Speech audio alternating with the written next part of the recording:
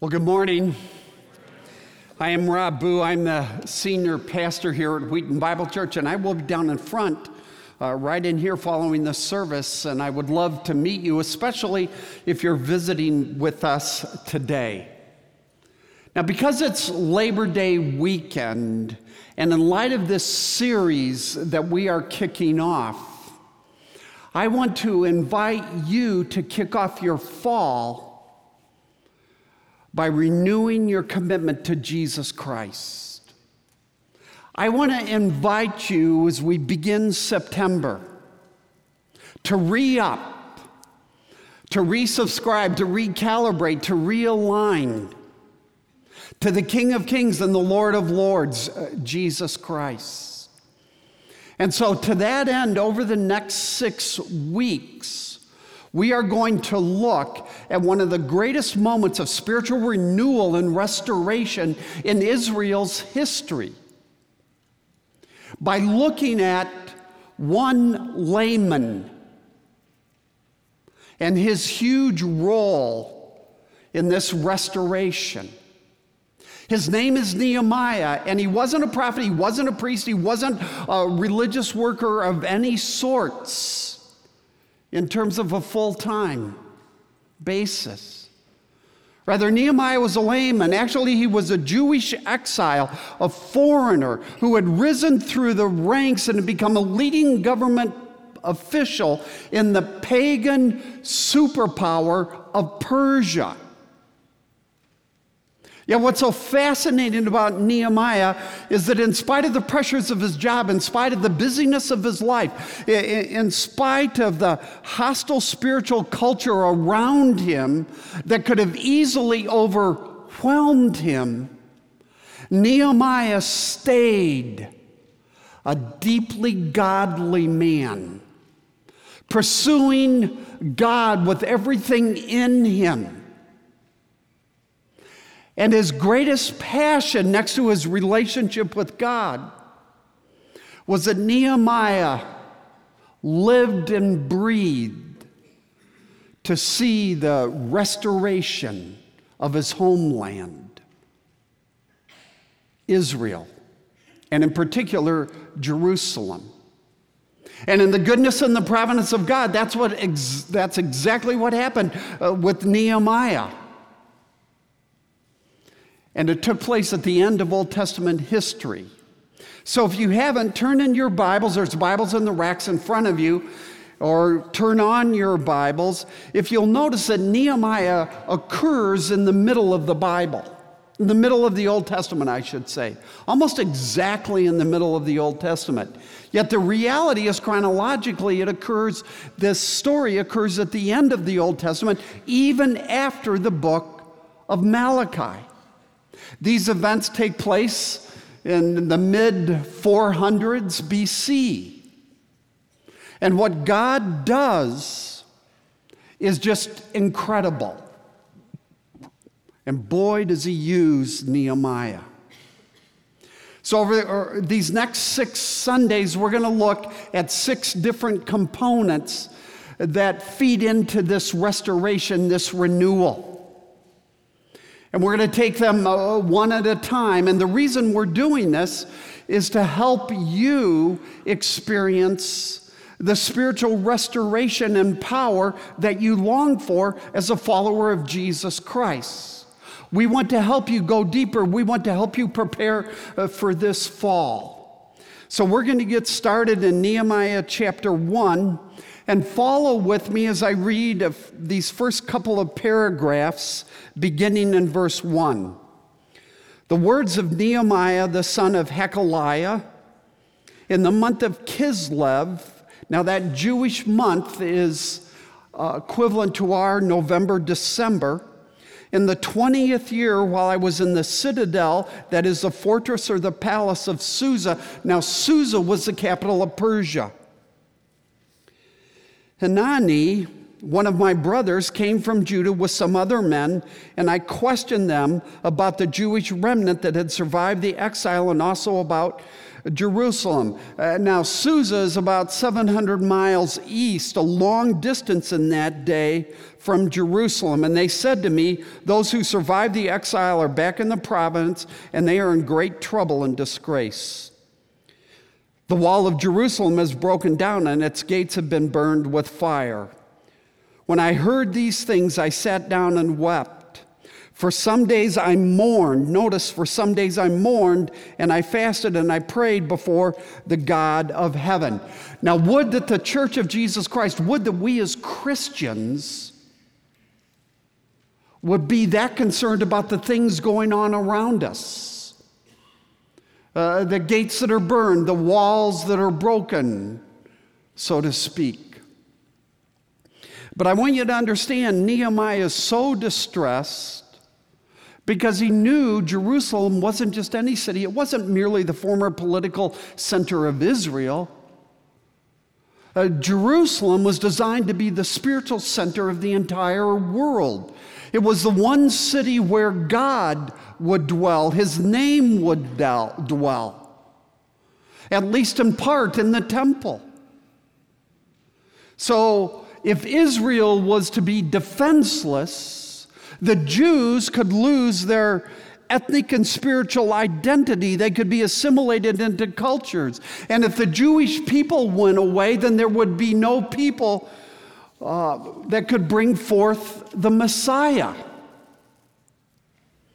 Now let me shift and just describe Nehemiah for a moment. It helps if you understand that Nehemiah is a hard-charging type A.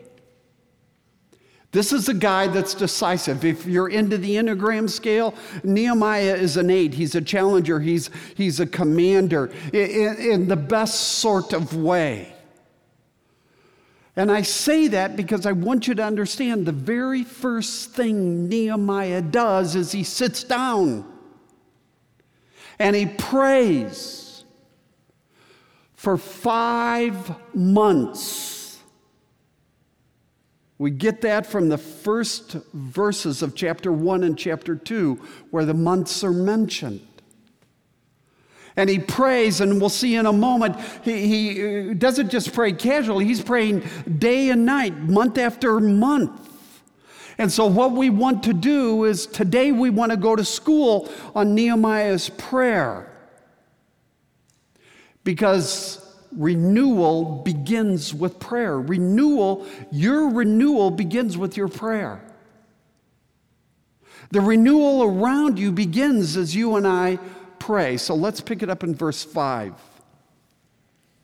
Then I said, Lord, the God of heaven, the great and awesome God who keeps his covenant of love with those who love him and keep his commandments, let your ear be attentive and your eyes open to hear the prayer that your servant is praying before you day and night for your servants, the people of Israel. I confess the sins we Israelites, including myself and my father's family, have committed against you. We have acted very wickedly toward you. We have not obeyed the commands, decrees, and laws you gave your servant Moses. Remember the instruction you gave your servant Moses, saying, if you are unfaithful, I will scatter you among the nations. But if you return to me and obey my commands, then even if your exiled people are at the farthest horizon, I will gather them from there and bring them to the place I have chosen as a dwelling for my name. That's Jerusalem. They are your servants and your people whom you redeemed by your great strength and your mighty hand. Lord, let your ear be attentive to the prayer of this your servant and to the prayer of your servants who delight in revering your name. So give your servant success today by granting him favor in the presence of this man. And I was the cupbearer to the king. Now, a cupbearer in the ancient Near Eastern world was part bodyguard. He tasted the wine, so he was highly trusted. But he was also part government advisor to the king. And in many cases, history tells us these cupbearers maintained cabinet-level positions. They were big deals. So what is prayer? How would you answer that question? Prayer is having a conversation with God, isn't it? Prayer is talking to God. But I want to suggest to you, restorative prayer is trading hearts with God. You exchanging your heart for God's heart. And that's exactly what we see going on here with Nehemiah. In the Sermon on the Mount, Jesus says, "Ask and it will be given, seek and you will find, knock and it will be opened." So why should you and I as believers pray? Why should we talk to God? Why should we trade hearts with God? Because number one, Jesus commands it, and we see it all over the Bible like we see it here. It's what the people of God do. Faith prays like sparks fly upward. And number two, because Jesus promises to answer our prayer. Ask and it shall be given. This is actually one of the values of Wheaton Bible Church, because we are committed to prayer. This is why we're having this corporate prayer event, church-wide prayer event, this Wednesday night at 7 as we move into the fall. I want to encourage you to come. Because as we stated in our value, there is a power in prayer. And I say that because in your dark moments, in your difficult moments, I want you to remember that. There is a power in prayer. Don't stop praying. Now, what we see in this prayer that begins in verse 5 are three pieces or three parts to this prayer. And I want to state them also in terms of three tests. So you can evaluate your progress in prayer. Because, and I want you to hear me in this, prayer is never a destination. It's always a journey with Jesus. So let's begin with the first piece. It's found in verses 5 and 6. You adore God. You worship God. And so here's the test. When you pray, do you begin your prayers with God or with yourself? What's your focus?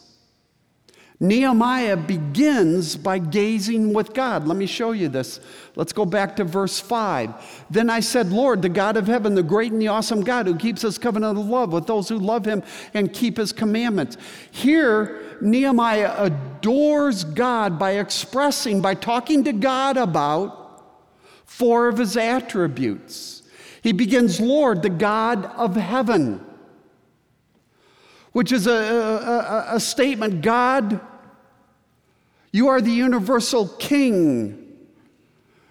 This is a statement of God's universal supremacy, the one true God over everything. Now, never mind that Nehemiah is in a spiritually hostile culture that functionally denies God all the time. Never mind that Nehemiah is exposed to dirty politics every day.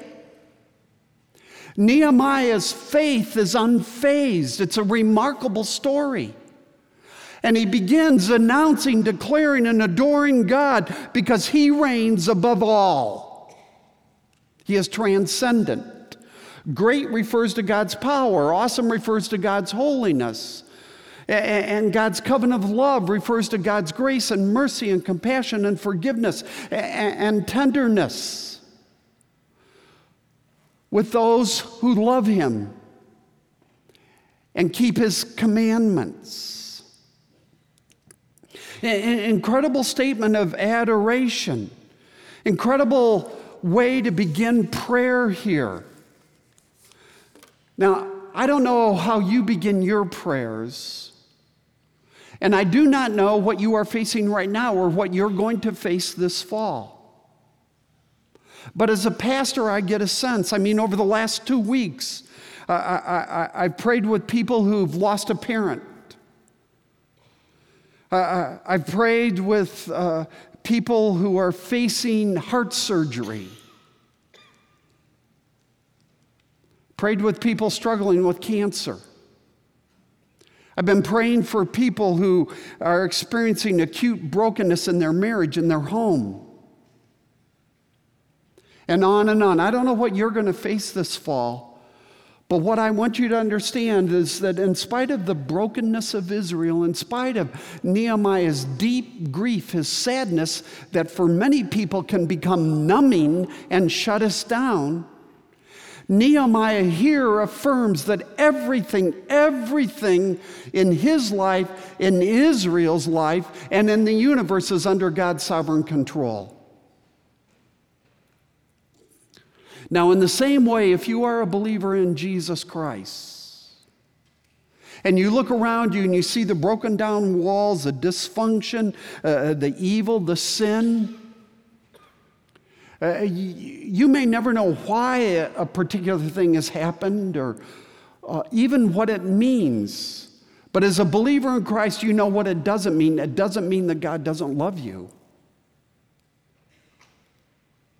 Because God cares so much about your sin, about the suffering, your suffering, that Jesus Christ bore all that upon himself as he went to the cross.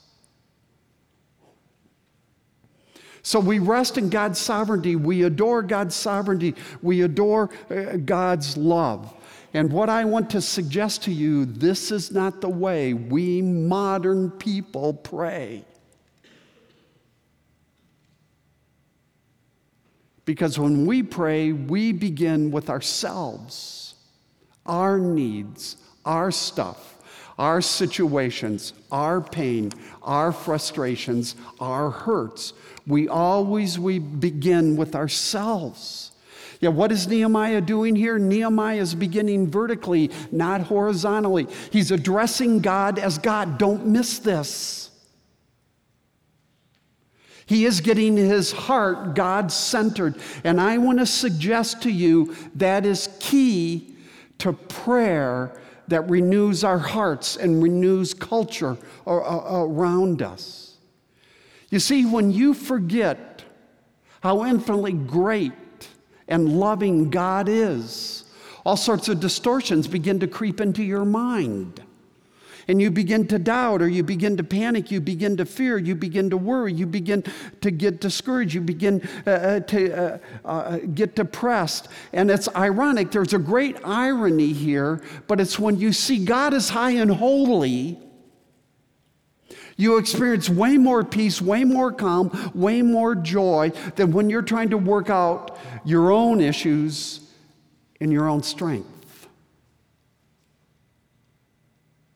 So Nehemiah begins by focusing on God.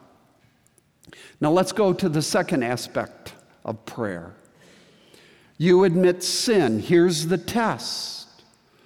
When you pray, do you confess or do you ignore sin?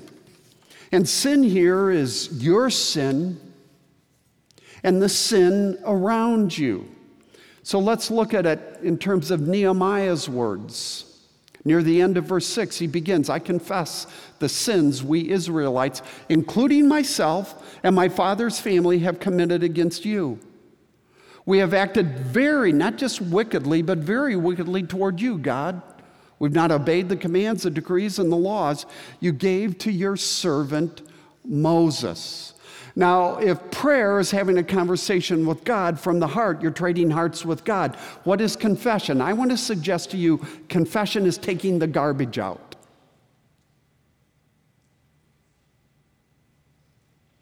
The moral and spiritual garbage of your heart. What's going on around you. So it's you admitting before God your self-centeredness, your disobedience, your lust, your anger, your unbelief. It's King David 1,000 years before Nehemiah, admitting to God his adultery with Bathsheba,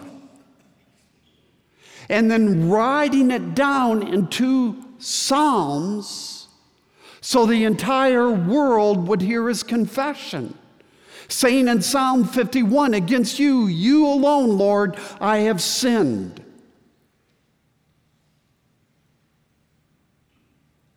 David was a man's man, and I want to suggest to you it takes a strong man, it takes a strong woman, it takes a strong student to confess sin. And where appropriate, to bring others into the loop. But Nehemiah isn't just confessing his own sin, right? He's also confessing the sin of the broken world around him, in particular Israel and Jerusalem, and not to mention what he's rubbing shoulders with every day in Persia. I mean, I want you to think about something for a minute. Do you know that for the first 1,500 years following Christ,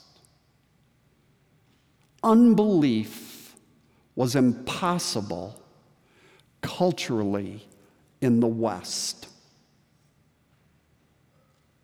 The Enlightenment came and things began to change, and unbelief became possible. And now here we are today, and I want to suggest to you we have gone to the opposite end of the spectrum, because now what? For the last 50 years or so, in the West, belief has become impossible culturally. And shouldn't we cry out to God about the unbelief all around us? God, you see what's going on. God, we're turning away from you. God, I want to confess that. I want to admit that. I want to admit my part in that. I want to confess to you what's going on with late-term abortions. I want to confess to you the addictions that are running rampant in our culture, the alcoholism, the abuse, the human trafficking, the sex trafficking, the injustice, the mistreatment of the poor, the refugee. Our indifference, we come as Nehemiah has come before God. And we're not just praying our stuff. We're not just praying our family. And this is what Sergio was saying earlier. Man, we're bringing the sins of the world around us to God. And what happens here is Nehemiah does not make any excuses for Israel's sin, nor does he detach himself from it. And I find in my prayer life, and I'm sure you're no different, I am way too detached when I pray from the brokenness of the world around me. You see, confession like this isn't natural.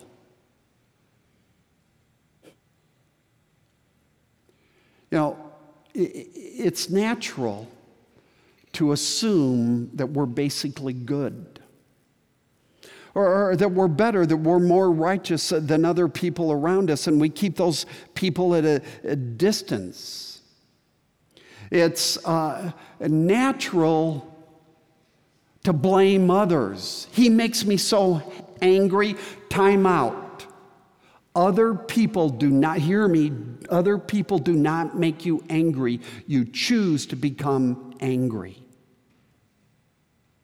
Yet it's natural for us to blame others. It's natural for us to blame our circumstances. If you knew how stressed I was, you would understand why I'm reacting like this. It's natural to be indifferent to what's going on around us. To not care about the broken walls, the poverty, for example. I have a friend in another state that a few years ago, after years of involvement in prayer, walking alongside with a large family that got clobbered, he stepped in and he bought that family a house. I have other people tell me that one of the highlights of their week is their service in Puente, in our West Chicago ministry, among immigrants. I have other people tell me, sharp people, that one of the highlights of their week is their involvement in our children's disciple-making ministry here on Sunday mornings. That is not natural. It's not natural to invest meaningful chunks of our time in the cause of Christ or the needs of the world around us. So today, I want to invite you, as I get ready to move on, to be a man, a woman that regularly confesses sin. Your sin, the sin of others. I want to invite you, in terms of your personal sin, to willingly stand spiritually naked before the living God. And you don't hide, you don't pretend, you're open and you're honest. Here I am, God, I've done this for the 15th time this week. But you can stand spiritually naked before the living God, and you can confess, and you can keep on confessing, and you can confess some more, because you know you are completely covered in the blood of Jesus, right? So because you're in Christ, you're not afraid.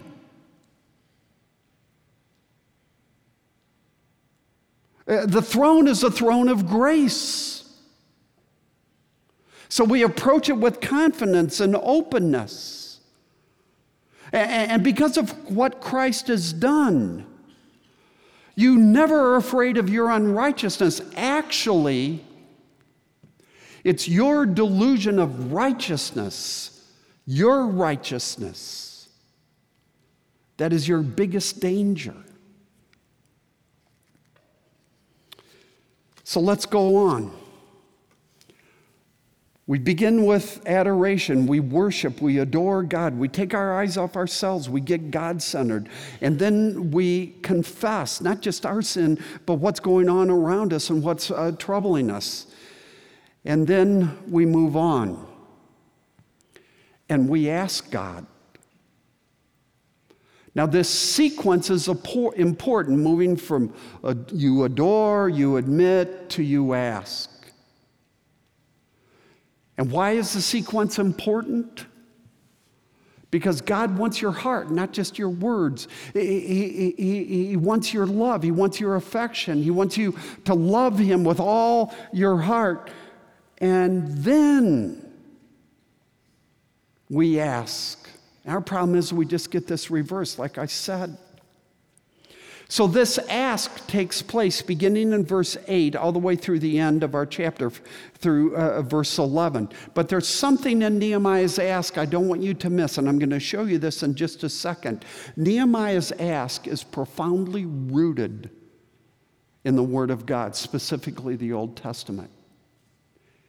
And it's profoundly centered on God's redemptive purposes.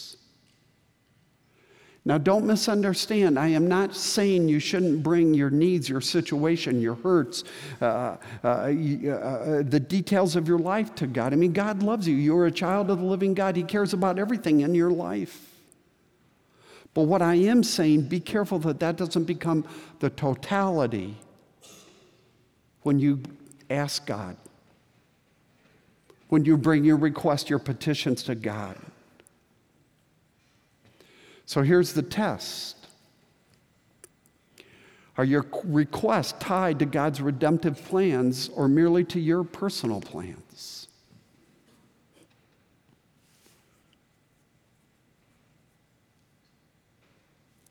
Look how Nehemiah begins.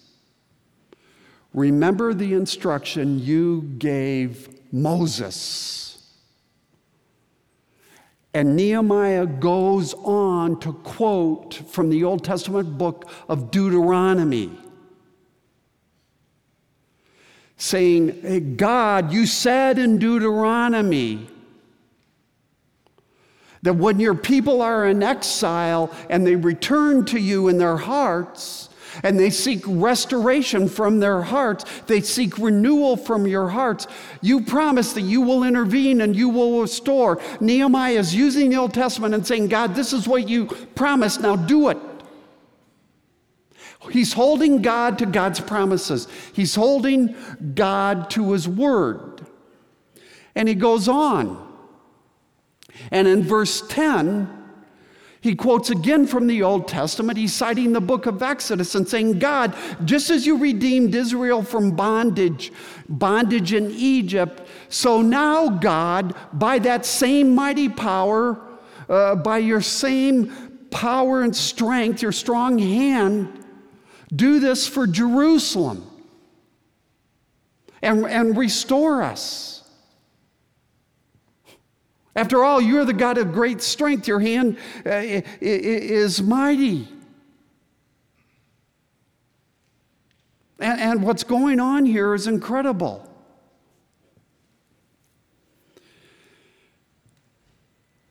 And then we come to Nehemiah's specific ask. And he says, God, give me favor. And what's he doing here? He's praying about his boss. Now, we spend a lot of time praying about our bosses, right? You know, God, would you open this lady's eyes? Would you help him to see how great I am? But that's not how Nehemiah is praying for his boss. He's praying, and we'll see this in chapter 2. God, would you open his heart so that he would give me permission to leave so I can go back and lead the charge in rebuilding the walls of Jerusalem. Now, I want to ask a question. How do we get to praying like this? And I want to suggest a couple of things. First, you learn the Bible. Keep in mind that Nehemiah was he was a busy layman. A busy layman. Yet he spends his life apparently studying the scriptures. So when it comes to this crisis, what is he doing? He's going to the scriptures. He's quoting the Bible. Now, you aren't going to go to Mariano's following this service and look for products that are full of sugar, full of preservatives, full of artificial coloring and saturated fat, right? I just assume you're not going to do that. Because you're not going to feed that to yourself. You're not going to feed that to your family. Yet why do we think so little about feeding our soul and ignore the regular intake of God's Word? I happen to think, personally, as a pastor, that one of the reasons for the weaknesses in our churches and the dysfunction and brokenness in our churches is due to the weakness in our lives as believers in Christ, because we find God's Word difficult.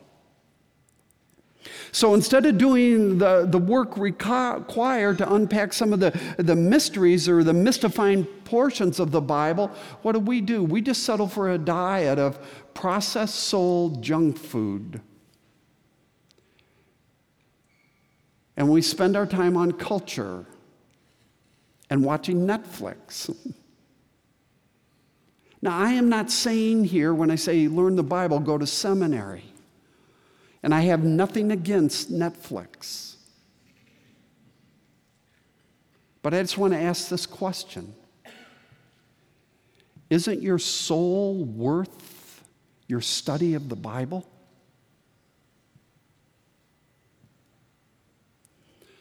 Second, pray the Bible.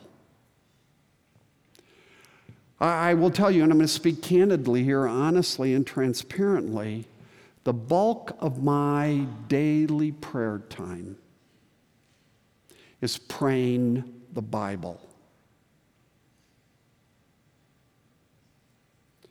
You see, immersion in God's Word teaches us to pray. Just as immersion in a parent or parent's language teaches a baby to speak.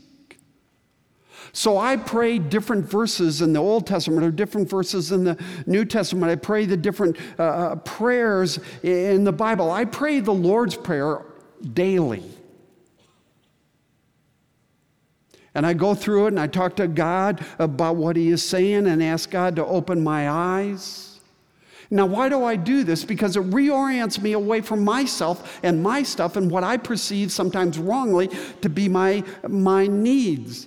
And it aligns me with God's purposes and God's glory. And it re-ups my joy and my peace. Because I'm seeing the King for, in part, who he is. And so here's third. Because the focus of the Bible is on Jesus, focus your prayers on Jesus. Now, the Bible is made up of many, many different stories, like Nehemiah. But ultimately, the Bible is one story, and that is the story of God's redemptive purposes for his people and his plan to restore the world, all through Jesus Christ. As Jesus himself says a couple of times in the Gospels, everything in the Bible points to me. So when we pray, we want to look for Jesus. When we pray, we want to focus on Jesus. So for example, in the book of Nehemiah, Jesus is the better Nehemiah. Nehemiah is a picture of Jesus because Jesus came not to build up walls, but to destroy the walls of sin and injustice and hate and animosity and pride and indifference that separate us from the living God. And he did that by going to the cross and dying in our place for our sins.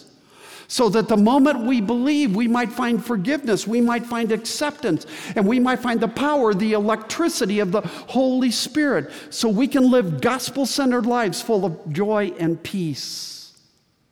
So, friends, don't merely go to the Bible to figure out how to deal with your circumstances. Go to the Bible to learn about Jesus, who he is, what he has done, what his plans for the world are. You see, when you take your eyes off yourself and you look to Jesus and you see a bleeding Savior hanging on the cross, it melts your heart. And you will want to talk to Jesus about his plans, not your preferences. So as I conclude, if you've never prayed, I want to invite you to start praying today. And I would encourage you to go to Matthew 6. Just pray the Lord's Prayer over and over. And then start to pray other things. If you pray occasionally, let me encourage you to take a step and be intentional. To adore and to admit and to ask for yourself and for others. And finally, if you're a person that's consistent in prayer, let me invite you to grow radically and to start using scriptures to form your prayers. That has been one of the best things that has ever happened to me. And I invite you to join me. Let's pray. Father, we thank you for your word. We thank you that you have given us the Bible. You have given us these stories to point us to the story, the hero. And we ask, God, that you would fill us and bless us. For Jesus' sake, because of who he is, because of his honor and his glory, I ask that you would work in our lives. Teach us to pray. Teach us to pray day in and day out. Break our hearts about the needs around us and what is going on. And we ask, God, that you would do something incredible. And I thank you for your Son, our Savior. Amen.